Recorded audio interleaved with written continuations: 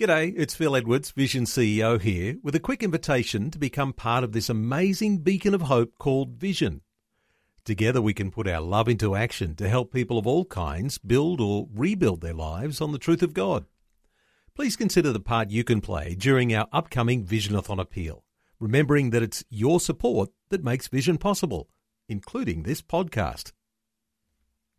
A biblical perspective on life, culture and current events. This is 2020 on Vision.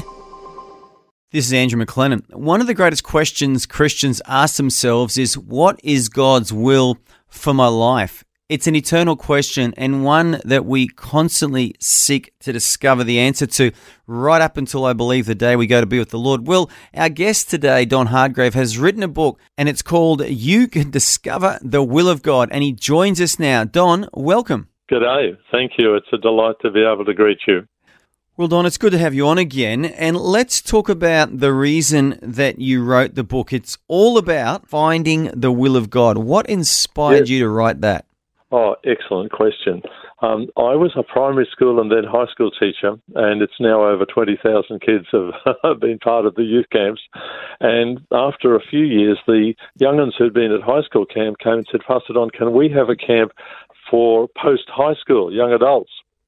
And one of the themes one year was on how do you discover God's will? And so I worked through the system of the steps towards that, and the response in their lives was very encouraging. And that's when people said, hey, why don't you put that into a book sometime?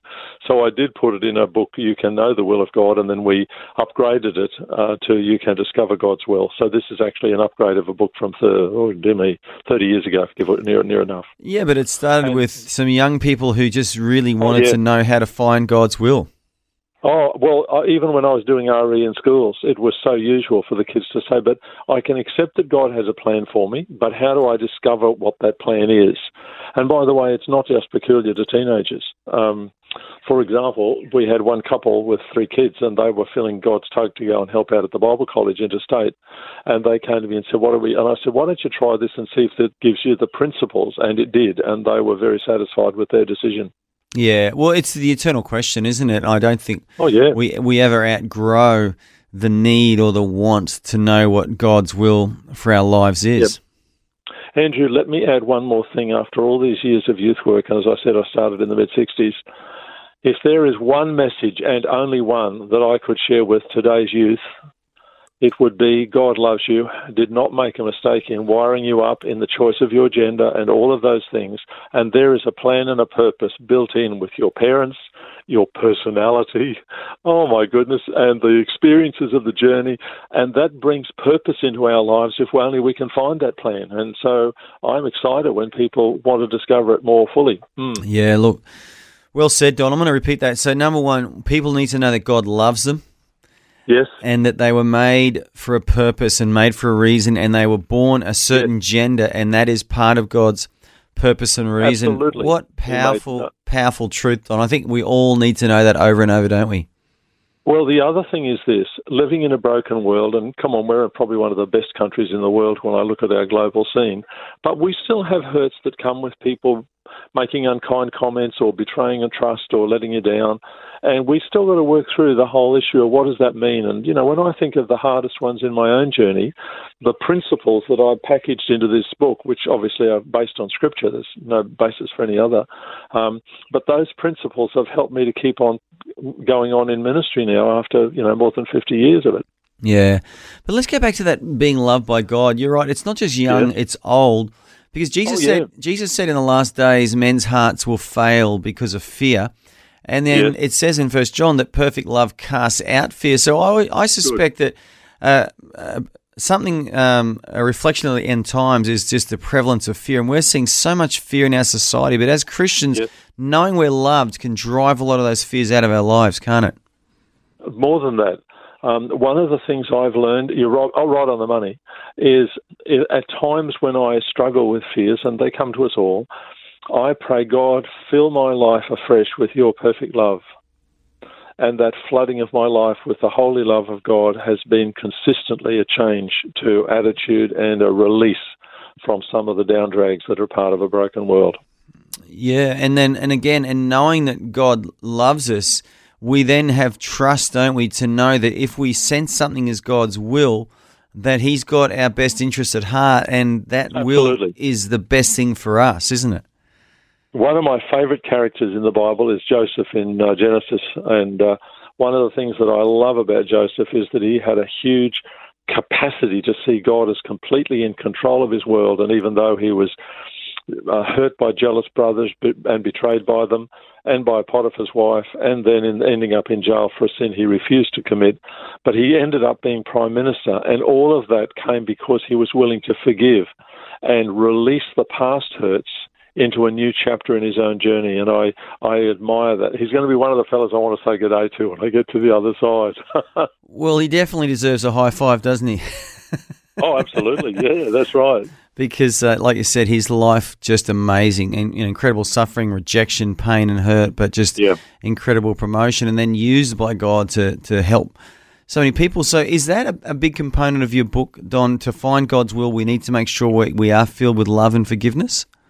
Yes, but what I try to do is to actually give a bit of I don't know whether it's a step-by-step style of the way my brain functions, but I start by saying there is a plan, and have a look at that for 10 pages, and then look at, rightio, what are the first steps? There's repentance, and repentance is more than just sorry for the consequences. Repentance is sorry that it was violating God's desire and plan for me and for my world.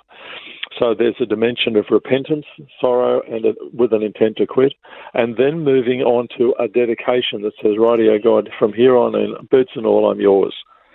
But then that takes us into the steps, and the first one of that is the Bible.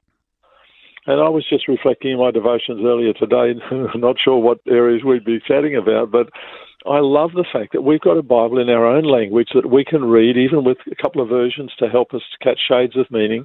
But as I read Scripture, it gives me the principles. Last night I had a doctor asking me some questions about issues that are not mentioned specifically in the Bible. And I said, we go back to principles. There are principles in the Bible, and that's what follows when we have to make decisions about rights and wrongs and stuff like that.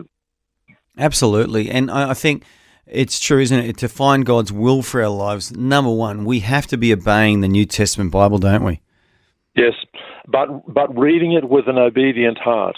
Does that make sense? Absolutely, yeah. Reading, believing, and obeying. Doing what it says. That's the first step, isn't it? To living in the will of God. It's living in the Word of God and doing what Jesus said. But that takes us on to the place of prayer. So it's not just Scripture, though that is our foundation for all that we learn. But then there is time to spend praying about it, to say, dear God, these seem to be the options. This is what I've weighed up. Please make it clear. So there's a dimension of praying to discover God's will. I put 10 pages in on how prayer helps, but then I go on to submission to authority, and that may sound like a surprise because it tends to be left out of books on discovering God's will. When I'm with teenagers, what I say is, if your dad is telling you to do something, unless it violates a principle of Scripture, such as, sexual misbehavior or something, but if dad is telling you, trust God to work through, and look, let me give my own experience. I was mad keen to go into the ministry, but my father said, I want you to do your 4 years of school teaching before you go studying theology to be a minister.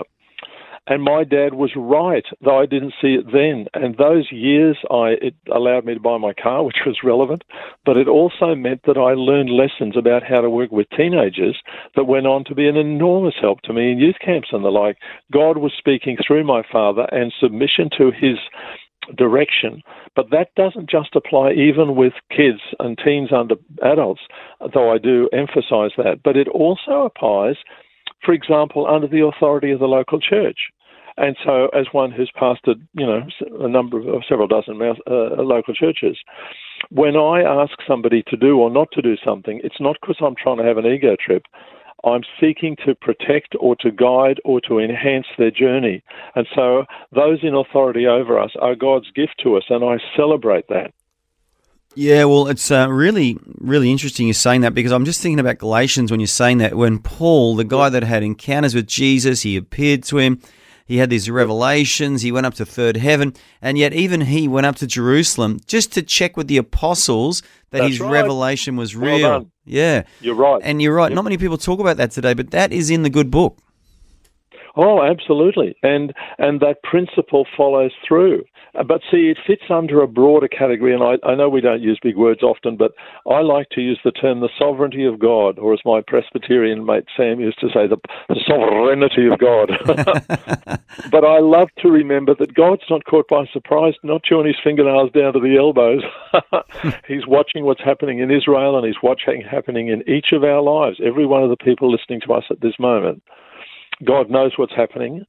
He's not lost control, and he's going to use the hard time to refine our character if we keep a sweet and godly, forgiving attitude to the hurts that come. Huge difference. It changes the whole perspective. In fact, for me, what it actually does is I start to think, I wonder what God's going to do with this. It sort of has a dimension of the sovereignty of God as it shapes my character. Yeah, I love it. And so in the book, do you talk about ways that God speaks to us besides Scripture, obviously confirming Scripture to us as individuals? Yes, I do.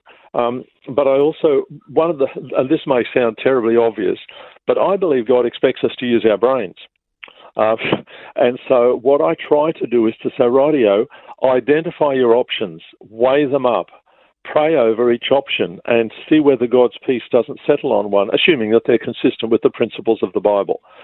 That's why I like to give these steps of the Bible and commitment, repentance, dedication, commitment, and then the Bible, the place of prayer. Submission to authority is going to be a part of the guidance. But then coming to a decision, rightio, I got a phone call asking would I come to serve in the Wesleyan Methodist Church in Townsville, and I prayed. I sat down with my dear wife and said, okay, the pastor's wife's had a heart attack. I could help out. We prayed together. It made good sense, and God has significantly confirmed the rightness of that decision as we just weighed up the options. What gifts do I have? How free am I? Can I rearrange my program? And so on. So there are specific steps, but I also moved on to some questions like, what am I going to do with my life? Is God calling me to missionary or to be a lay preacher or a pastor or, one other area of interest? But then which Christian community? And that one, when I was transferred to Western Queensland, the church that I grew up in wasn't in the town. What am I going to do? How do I decide which one to go to, or do I drive to a neighbouring town? There are some principles that help me to find the church where I'll fit and where I can make a useful contribution. Excellent. So you can source the book. You can discover the will of God. Author is Don Hardgrave. Just contact us here at Vision and you can get your hands on a copy, and it will be a great blessing to your life. Don, I want to thank you so much for joining us again today on Vision. Oh, that's a privilege, and I was just delighted to commend you because so many of my friends are saying, hey, I heard you on the radio. So keep up the good work at Vision, buddy. Much, much appreciated. Thanks for taking time to listen to this audio on demand from Vision Christian Media. To find out more about us, go to vision.org.au.